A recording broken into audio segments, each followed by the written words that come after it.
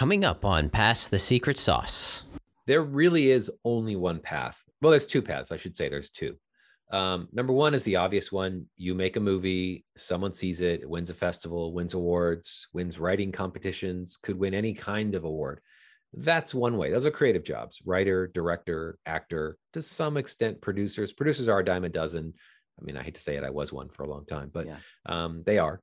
And they're often asked out of projects because they don't really contribute anything other than, an additional salary and sometimes some management expectation, but whatever. You can go the creative route. And if you can get some kind of notoriety, you can pick up an agent. You might have an executive in town call you up and say, hey, I want you to direct another movie for us, or the next movie, or whatever that is. That's one way. That's tough. The other way is you leave whatever that is. If you're a producer or you're a line producer or a UPM or crew working in those areas, you basically go work from the bottom and work your way back up, and that's tough. You have a resume, you have some credits. Someone will probably give you a shot in an open hole. In other words, an open labor slot. But those are few and far between. They're catch as catch can. And sometimes they work, sometimes they don't. But if you can work hard, you can come early, you stay late, you keep your nose down, you do a good job, you'll come back another day. You keep your nose down, you do a good job, you come back another day. And you come back a week, and you come back a month. And then you get on the next show and the one after that. And 10 years on, you're like, holy cow, I built a network. I'm working here. Yeah. So it's hard. It's really hard.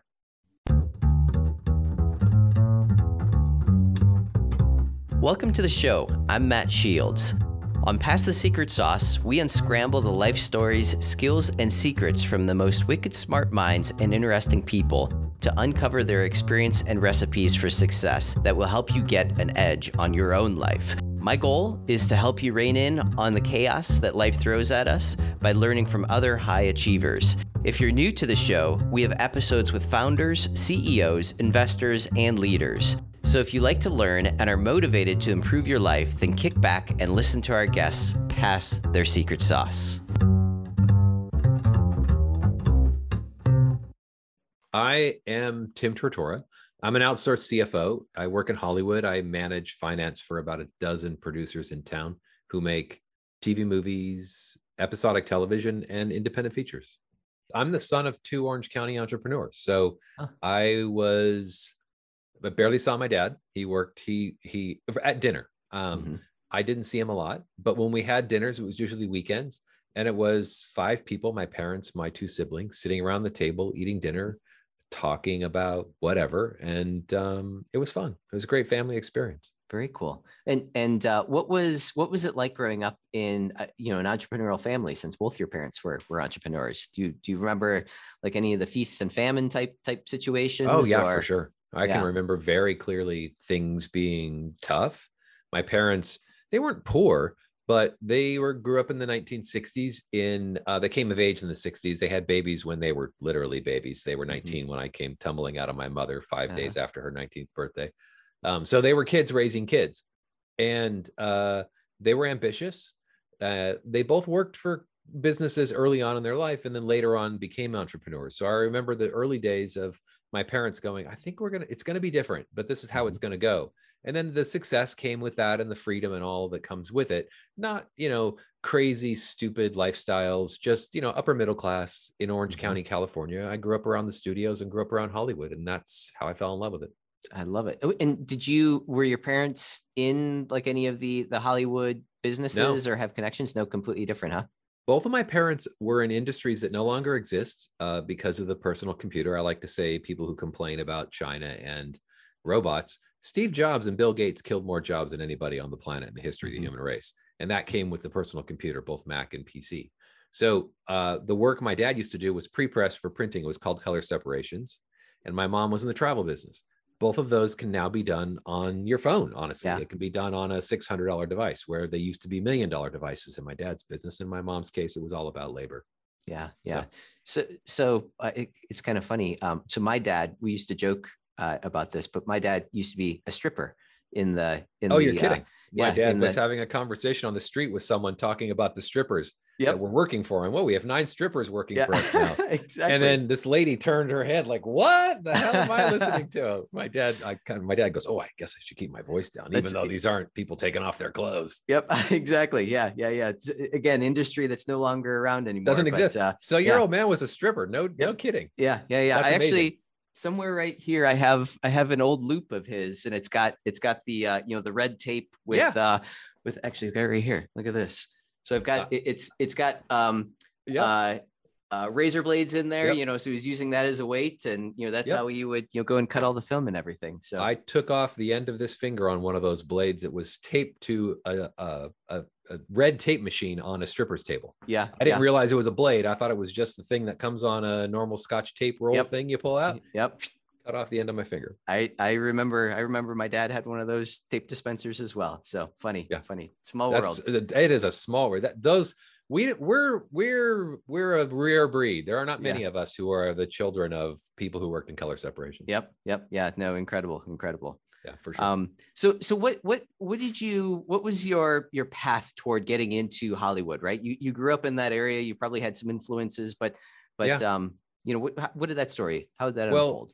My path was just curiosity. I loved the movies. I loved Oscars. I would watch any movie. My dad took me to a lot of movies, both myself and my brother and my sister. Some inappropriate for age. I mean, I was 11 when Apocalypse Now came out. My sister was 6, right? 4 years younger than me. So whatever that is, do the math, 7. And we were literally sitting watching Apocalypse Now in the movie theater in the Cinerama Dome. And my mom and my sister got up and left when they got to the end sequence. But I was a movie nut. I went with my dad probably every weekend we were available to go to the movies. We went. My parents had tickets to the theater. In other words, the stage, right? To the Schubert and the Pantages Theater. And we would drive by Melrose, by the Paramount lot, and we'd drive by Universal and the different lots around town. And I remember saying to my dad, what goes on back there? And he goes, oh, they make movies in there. I'm like, what's that? And I want to work back there. And that's kind of how it started. And I got interested. And the assumption was I was going to take over my dad's business or my mom's. And I remember being 19 or maybe even 18. I think I might've been in high school, actually, not even college yet. And I said to my dad, I want to go to school to be a musician and I want to work in entertainment. I was a drummer at the time. I started playing when I was in the 4th grade. And I remember him being, okay, whatever, you don't have to do this for a living and whatever you want. And he was totally supportive. And that's how I got started. I started as a tape op in a recording studio because I was a music student who had to take a recording class. That was it. That's how it started. Yeah, I love it. And obviously you've worked for a number of big production houses and all of that. How was it to break into those types of industries and to, get in front of those types of people, or were they, looking for you, seeking your help, and you kind of never. came in? No, never. No one in the entertainment business seeks you out. It is that simple. There are 1,000 people at their front door wanting the PA job or the assistant job or whatever it is. PA is a production assistant. You do whatever they ask you to do, as long as it's not immoral, illegal. I say do it. Don't question it. Just do it. Mm-hmm. That's how you get the job. So no, they don't ever look for you. It's hard. It's really hard to break in, to make a connection. It's difficult to understand who's real and who's not. And that is a skill you have to learn and figure out early on in your career. And that can be usually demonstrated by cash. If there's not money to pay people, if there's not money for whatever you're putting on the screen, if everyone's working pro rata because we're going to be famous, we're going to win at Sundance or a Cannes Award, that likely is bullshit and you should move on. So it's hard. And it's super social, and it is putting yourself out there all the time. And you just have to meet people, do informational interviews. And that's what I teach in my latest book, is how the industry is structured, who to identify that's nonsense, not by a list I give you, but by identifying them by the characteristics of who actually works and functions, because it's a constantly changing industry. Mm-hmm. So, and then once you get there, how do you meet these people? How do you make an introduction, and how do you get to know them so they'll talk to you? Because if you ask me to read your script, I'm going to be like, wrong guy, can't read your script. I'm a finance guy. But I was in creative 20 years ago. So who's the guy or girl that's now in creative that you should be talking to if you're a writer or director, that kind of thing. Yeah, no, let's unpack that a little bit more too, where you're saying how you can, how your book covers how you can tell who's bullshit and who's not, right? And I think that this may apply to pretty well everything in life, right? Like you Sure. mentioned, you know, look and see if they're, you know, if they're trying to do things for free, if they have any money. Obviously, Yep. money follows success. Yep. What other types of things can you uncover about a personality that, you know, are indicators whether or not you should be following that person, you know, whether that be taking advice from them or you know, seeking out their opinions or trying to get hired by them? Any advice on any of those types of things? Yeah, there's a lot there. So I'll start with the end, which I tell people that I meet with, that I consult with all the time who are young, which is, don't be so worried about what your job is, how much money you're going to make, what your title is. That's Mhm. not relevant. You should be worried about the people you're working with. Are they quality? Are they connected to the industry? Financing in movies is the distinguishing characteristic from someone who's real and someone who's not. That's simple. And so is distribution. If you're going to work on a movie that's going to go run the festival circuit, okay, you have a 1 in 100 chance of that happening. Maybe not, probably not. But in the early part of your career, you should be connecting yourself like a barnacle to the people who are making shows for the streaming networks, for the studios, for the broadcast and cable networks. It's that simple. So if you're finding some independent early in your career, it's a path. It's a hard path. The easier path is to learn the system and the network and the way the industry is structured from the financiers, which are essentially the studios and the networks, people who exhibit movies or distribute them. Learn who those people are. And then under them, they all have a structure of producers who actually make content for them. I hate the word content. We make movies and TV for them. Content's what you find on the internet. But, and you find our stuff on the net. But anyway, I won't belabor the point. So figure out who's making film and television and get into that structure. And the way you get into it is working as an assistant. You come as a production assistant, an assistant to an executive, whether you want to work in development or production or distribution or whatever. And then eventually you're going to develop a skill, a reputation, and a network. And then you can expand that out to the independent space if that's what you want to do. It's a lot easier to go from working in the studio system into independent than independent into studio. Because if you come from an independent to a studio, you're starting all over because you're building an entirely different network without any bona fides and without any connections. It's tough. Yeah. And you're probably looked at, if you're coming from a studio to the independent, you're probably looked at as, you know, you're a guru, right? You know, people are going to seek out your advice, whereas the other way, you're a big fish in a small pond. Yeah. As opposed to a tiny fish in a giant pond that's eating every small fish it can find. Yeah. Yeah. And then follow that up with, you mentioned before how you communicate with these people, how you get in touch with these types of people, how you build this connection relationship with these people that, you know, will, you know, hopefully pay off now, if not now, hopefully in the future at some point. Yeah, it's not difficult, but it's hard. So the not difficult part is identifying who you want to talk to.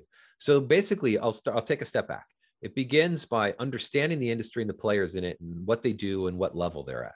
And then from there, you're going to make a connection with them in some way because you've memorized and you've learned who the players are, right? You're not going to learn everybody. You're going to have to pick a vertical you want to work in. You want to work in reality television. If you want to do that, you're not going to go meet, you know, David Kelly or anybody in his organization because they don't do reality, and vice versa. You want to work for a half-hour sitcom or hour drama. You're not going to go work for Endemol that makes reality TV. So you have to understand the vertical you want to work in. What job do you want to do? Writer, director, actor, producer, crew. That's it. That's all there is. Within crew, there's dozens of jobs, but that's essentially the areas in which you can work. And then you pick a vertical. You do some research.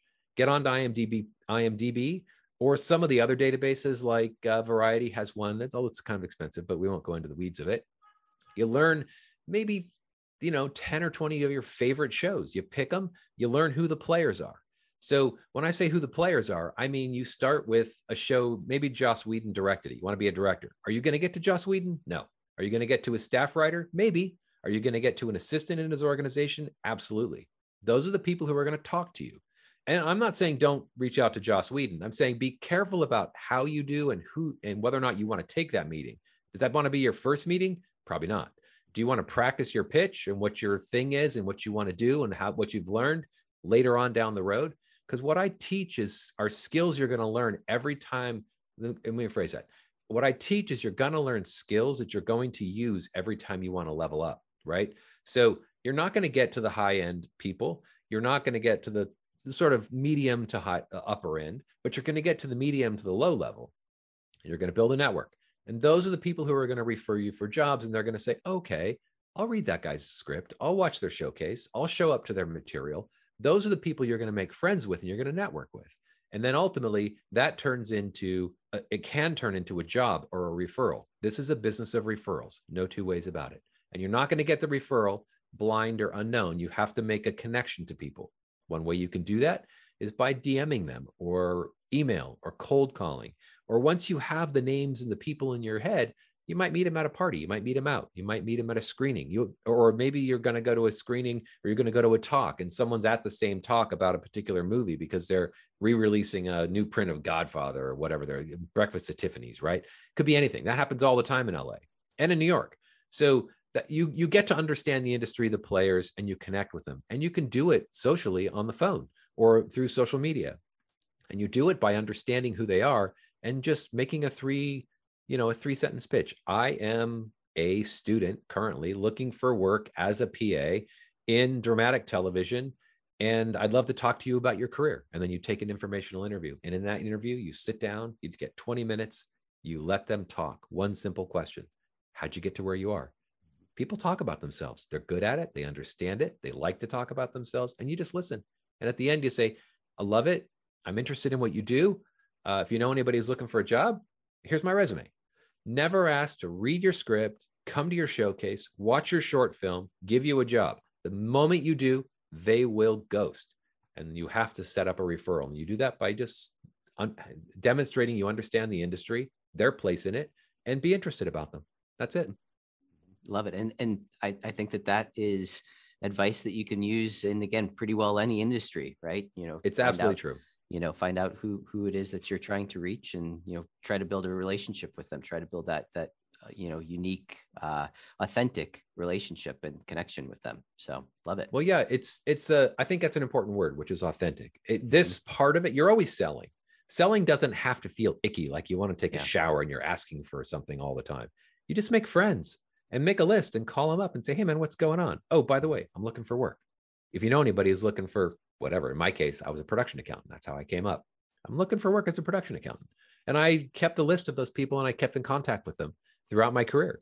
And they referred me for jobs. That's how I got work. And that leads me perfectly into, the next question was, how did you get into the financing side of things? Was that a passion of yours, as you were going through and saying, I could do all these different jobs? Were you always fascinated by the money and the numbers and all of that? Is that the reason why you went that direction, or was there some other reason?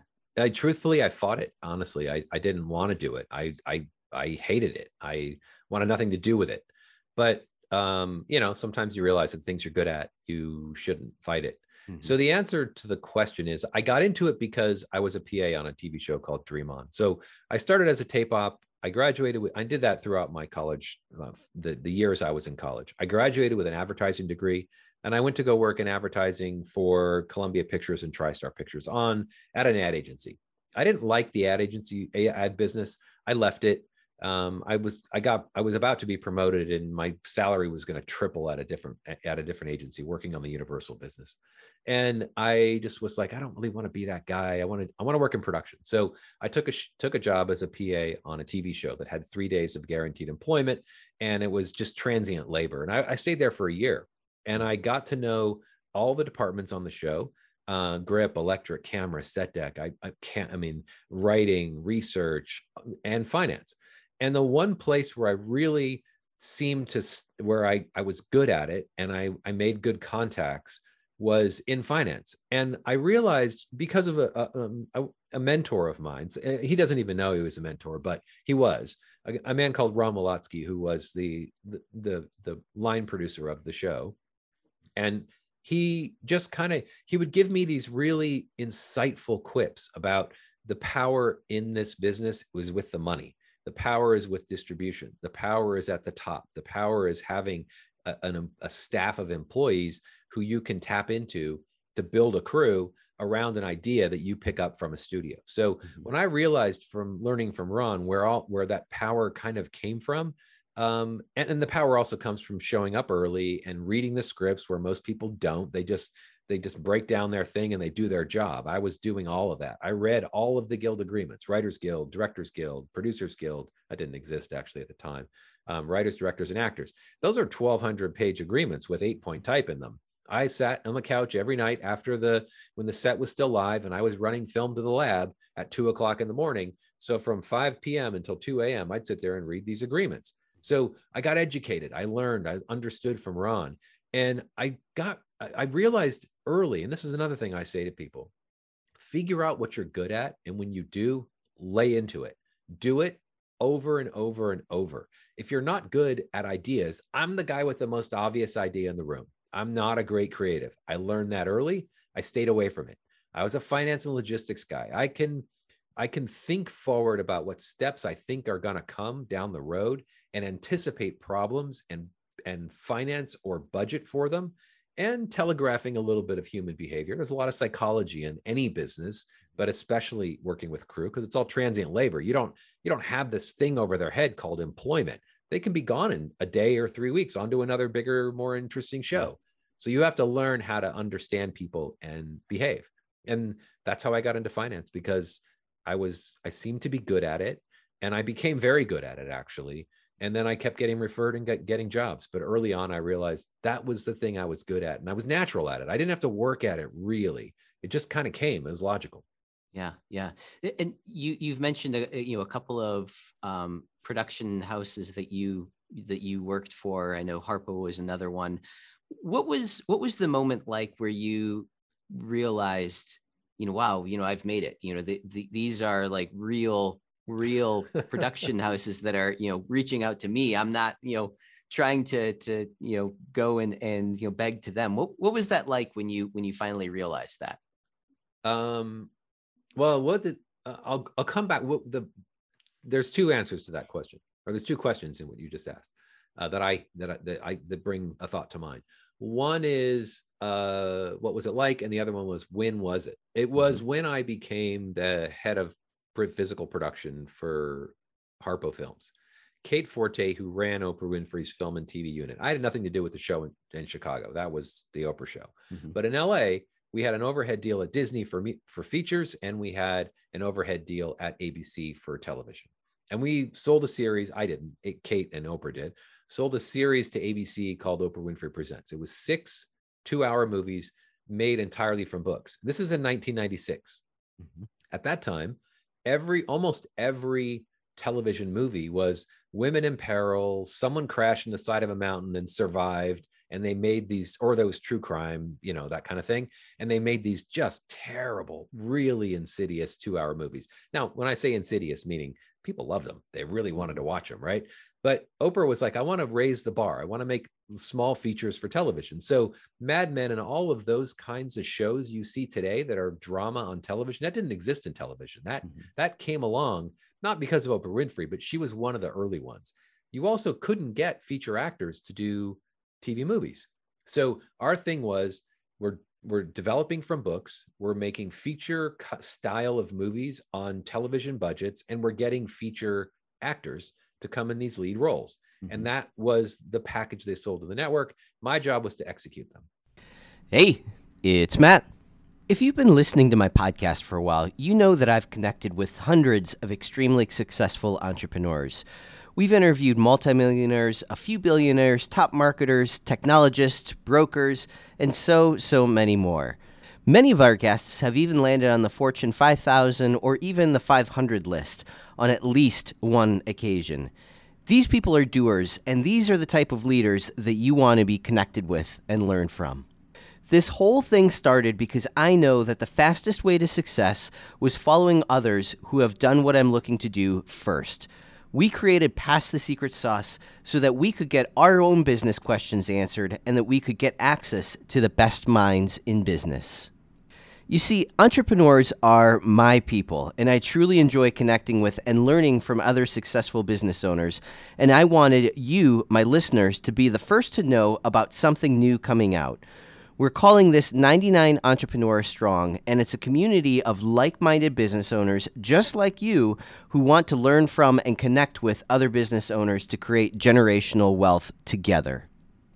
99 Entrepreneur Strong is a community of individuals just like you who want to strengthen their business, learn what techniques are generating revenue for other business owners, and perhaps even collaborating on future projects and products. The goal is to get your business growing so that you can begin creating generational wealth. As you probably know by now, we invest in large multifamily opportunities, and we want to help our network of entrepreneurs be able to do the same. Some of my best friends are business owners, and it's so much fun being able to create opportunities and grow together. With 99 Entrepreneur Strong, you'll be able to network with people from all sections of industry, from investors looking to deploy capital to new opportunities, project managers looking for investors, marketing experts, contractors, mindset gurus, manufacturers, and so much more. I've been at this entrepreneur role for a while, and I know it takes a community to make just one business work. And the 99 Entrepreneur Strong community is my attempt to shorten your learning curve to get you plugged into leading experts that you need fast. All this so that you can generate the capital to invest in other passive income opportunities, such as multifamily. Unlike other groups, 99 Entrepreneur Strong is a private organization that you have to apply for. Once you're approved in the group, we will match you with other entrepreneurs who we feel you will connect with. We hold monthly mastermind sessions where members will present their business story, what they need, and what they may be struggling with, and the group will offer suggestions, resources, or solve the business problems together. We also will hold other framework sessions throughout the month where other 99 Entrepreneur Strong members will present what they are currently doing in their own companies. Every session will be recorded and added to the library so you will have access to these resources whenever you need them. When you grow your business with scale, you can also impact other areas that are important to you. With the 99 Entrepreneur Strong project, combined with our portfolio of multifamily assets and network of other entrepreneurs, our personal impact project is to eradicate the euthanasia of dogs. It's a lofty goal, but I know we can have huge impacts when we join together. So by applying to be a member of 99 Entrepreneur Strong, you'll learn how to make your business grow with tactical advice. You'll network and personally partner with other extremely successful individuals. You'll learn about other generational wealth building opportunities, and perhaps the biggest impact is that you'll help eradicate dog euthanasia. With that, I look forward to meeting you, learning from you, and helping you grow. To learn more, go to 99entrepreneurstrong.com. So when I got there and I started doing that job, the first movie, I was honestly, I was just keeping my nose above water. I was treading my nostrils. The water was up to here every day for probably 6 months.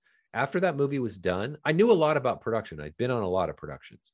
So that part wasn't hard for me. It was the financing part. It was dealing with corporate. Where's the money going to come from? How are we delivering? Those were new systems I hadn't learned yet. And like anything else, you do it once, you figure it out, you do it twice, you probably get pretty good at it. Third or fourth time, you're really good at it, right? So in the movie business, we do that thing. We do a startup every time we make a new movie. It's a new startup, dealing with people, building infrastructure, finding financing, all of that. I did 3 or 4 of them a year for 10, 15 years. So imagine doing startups at that clip. You get really pretty good at it. And so does everybody around you, right? It's not just me. It's everybody in the grind gets really good at it. So Harpo was that moment where I was like, the second movie, where I was like, okay, I got this. And I can pick up the phone and call just about anybody around town and they'll take my call. And then what was that like? It was, I was young. I was 31 years old. Had I had crazy financial success and that kind of success any earlier in my career, I probably would have a drug habit and a stupid expensive car. But I was surrounded by really smart people who were Kate Forte, who gave me that job. She gave me the key to the executive washroom. That was it. She was the one who lit my career on fire. And I'm forever grateful to her. And I have, nothing but great things to say. She was a great boss. And it was like, it was amazing. It was also an experience I'll never have as long as I live. One of the things that came down from Chicago was, look, I make plenty of money here. Don't lose my money in LA. I want you to put all the money we make from the network and from the foreign distributors. I want that all to go on the screen. That will never happen as long as I'm alive. So it was an amazing place to work, and I can't imagine ever experiencing that again. Love it. Love it. And so now you are, you're working as a CFO for a number of companies, correct? Yep. Yeah. Talk about that transition. I mean, did you, separate at some point and say, okay, I'm done with working, in this capacity, and now I'm going to move on and help, a bunch of other, I don't know if it's shows or if it's, production departments or what it is, how that all works in Hollywood. But, talk a little bit about that transition from, again, working for, a certain production, and then, going out on your own and doing that for a bunch of different companies. So, it was largely precipitated by, I was bored, honestly. I remember I was on a Benji movie in 2003, 2004. And I had said to one of the producers, I was like, it's just getting a little cookie cutter. I've been doing this almost 10 years and it's kind of the same. It's a little bit boring. I can do it for, another 20 if I wanted, but I was kind of bored. Mm-hmm. So I've kind of floundered for 5 years, actually. I worked on Jackass the movie as a unit production manager. I worked in Prague for a year on a bunch of projects. And then I came back and I started working for Mandalay Entertainment, actually the sports action division. And I made a snowboard documentary, and we were traveling all over the world. It was amazing, but it was exhausting. And then I got on a movie that got abandoned in Mexico. I actually wrote a book about that experience, about a similar kind of experience, not about that particular experience, about working in film production. And I was getting really bored for another 5 years. And I got married, and I was in my first wedding anniversary, and I was literally in Monterrey, Mexico, working on this movie that fell apart. Mm-hmm. And I came home and I said to my then wife, I said, you know what? I think I'm done doing production. And I was exhausted. I came home. She's like, I have known you for a good long time. I've never seen you sleep 10 hours a day. I mean, 6, 7, 8, 8 hours is a long night for me to get sleep. She's like, you're sleeping 10 hours. This is not a sustainable plan. And I'm like, you're right. And I was away, and I don't want to be away. And we wanted to have a kid, and I didn't want to be away from my kid. So I had to figure out, how was I going to stay in production, take the skills that I had and apply them into the industry in a way where I could stay in some kind of production track. Mm-hmm. And that's how I found my way into the CFO seat, and I love it. Did anyone push you in that direction, or is that something that you thought of on your own, or like you tried at first and said, yeah, maybe there's something here, and you kept growing? How did you get into that? Again, it was because of somebody called. I was working with a client. I had one client who I can't remember. I think I was his accountant. Anyway, one of my old business partners. I sold my half of the company to him. Jeff Rowe, in 2008 was like, I'm just like, you know what? He was the editor of a movie I made at Mandalay. And Jeff called me up and said, I'm having a really hard time finding someone who can do the finance part of my company. I need help. Will you come consult for me? And I was like, sure. So I went. I was there for a few weeks, got some systems put in place, maybe there for about a month and a half, 2 months. And he was like, will you do this job? Will you be my CFO? I'm like, okay. Yeah. And then his business manager was a woman who was one of my biggest clients now, was his business manager. So they shared this individual, and Jeff had said to the business manager, she had called and said, hey, do you know anybody who's a CFO? I have a client who's looking to fill a slot. And he's like, yeah, I have a guy here who's part-time, who's kind of doing it for me and producing on the side. You should talk to him. And she did. I met with one of my current clients, and that's how I got into the grind and built a business around there. So it was all based on reputation and the work I'd done and just sort of talking around town. Mm-hmm. So it just kind of happened, honestly. Yeah. I knew I wanted to stay in it. I knew I wanted to stay in finance. CFO was a job that made sense to me. There were lots of those jobs around town, not thousands of them, but there were 100 or 200 jobs like that with those titles. And that's how I sort of navigated toward that direction and found that work.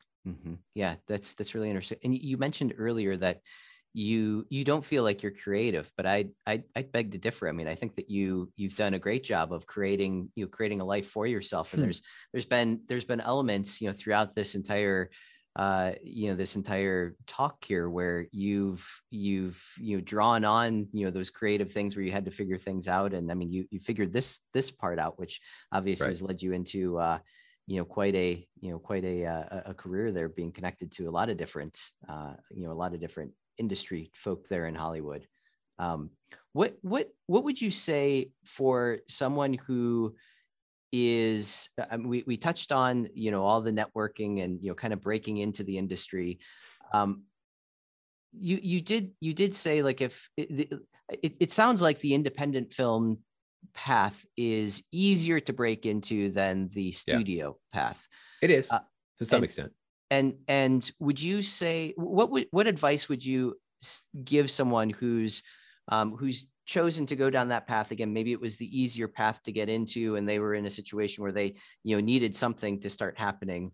How would they transition from the studio or from the independent into the studio? Yeah. There really is only one path. Well, there's two paths, I should say. There's two. Number one is the obvious one. You make a movie, someone sees it, it wins a festival, wins awards, wins writing competitions, could win any kind of award. That's one way. Those are creative jobs: writer, director, actor, to some extent producers. Producers are a dime a dozen. I mean, I hate to say it, I was one for a long time, but they are. And they're often asked out of projects because they don't really contribute anything other than, an additional salary and sometimes some management expectation, but whatever.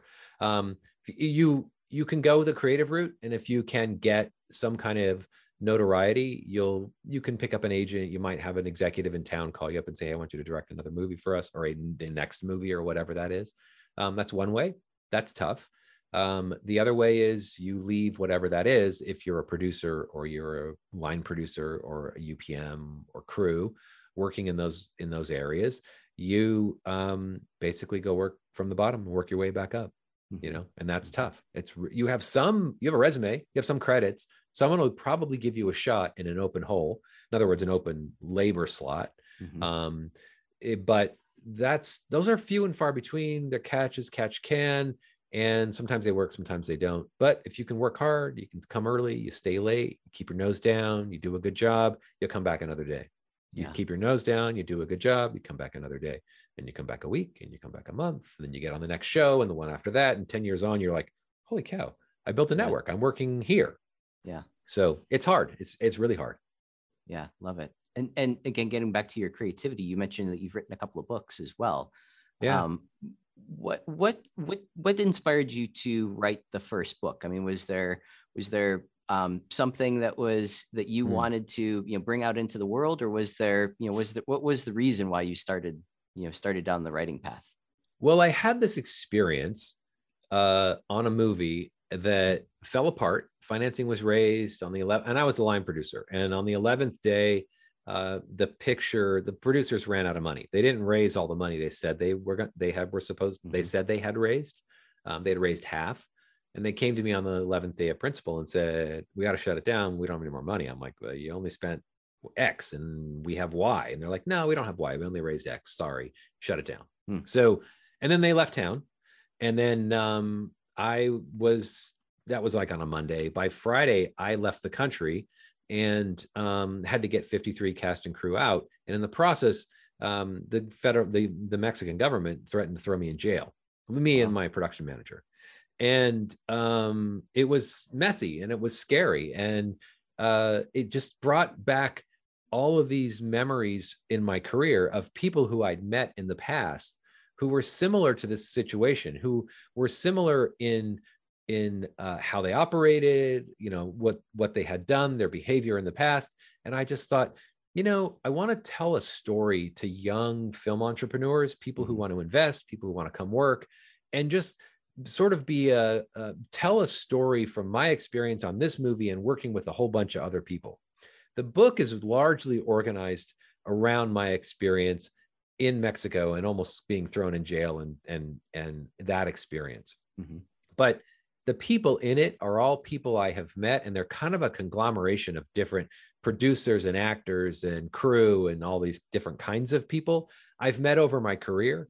And it's really telling a cautionary tale to a young internet entrepreneur, a rich IT guy who shows up and says, I want to invest in a movie. And I'm like, bad idea. Here's why. And I walk him through the whole thing, and I explain my experience on this movie, and, conglomerating all these people and bringing them together. And these are the barn animals you're going to be working with. This is a business of, there's a certain amount of, I don't want to call people who work in the film business con artists, because they're not. They're hardworking people by and large. But there's a lot of con artists who do come here who don't really participate. They say they do, but they really don't. Mm-hmm. And I wanted to sort of tell a cautionary tale about that. And this is what the deals really look like, right? This is how a movie deal comes together. And this is one particular idea that came together, but is nonsense. And in retrospect, I shouldn't have taken the movie. And when I asked the producers, do you have the money? I knew they were lying. I could tell, I could see in one of the producers' eyes.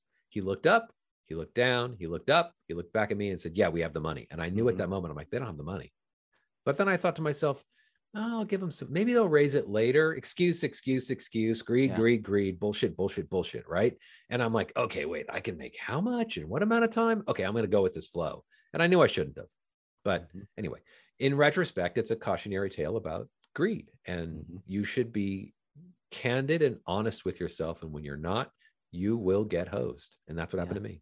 Yeah. I love that. Again, that's insight and advice that you can use in any situation. And so we raise funds for large multifamily, apartments, right? So we have to go through and put together this entire, prospectus. This is what the income is going to be. This is what the rent projections are going to be after we do, this much worth of CapEx and all of that. Do you have to put together a similar, like in real estate, it's called an offering memorandum, which basically tells that whole story. Do you have to put together the same type of thing for movies to talk about that whole, like, this is, if you invest this much, this is what the potential return is going to be? Or how does that work?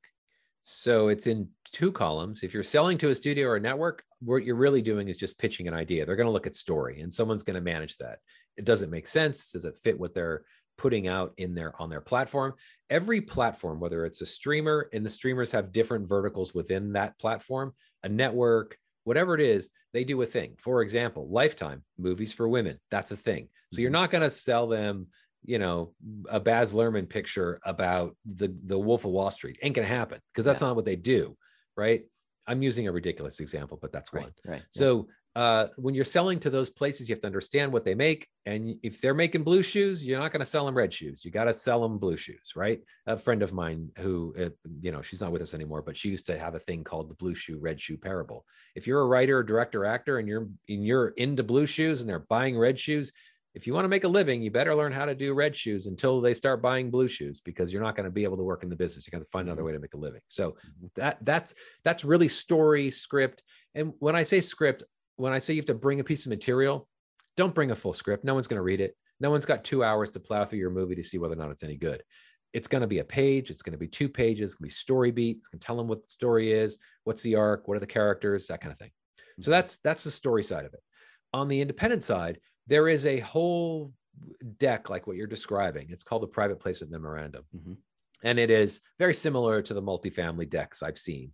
But it's not about, like, is it a minor reposition or full reposition? It's more like, it's less of that. It's less about the CapEx. It's less about the, here's the funding structure. Here's how much we need today. It really is. It's a stars and shooting for the moon kind of document, by and large. It's very uncommon. I've seen a couple of them.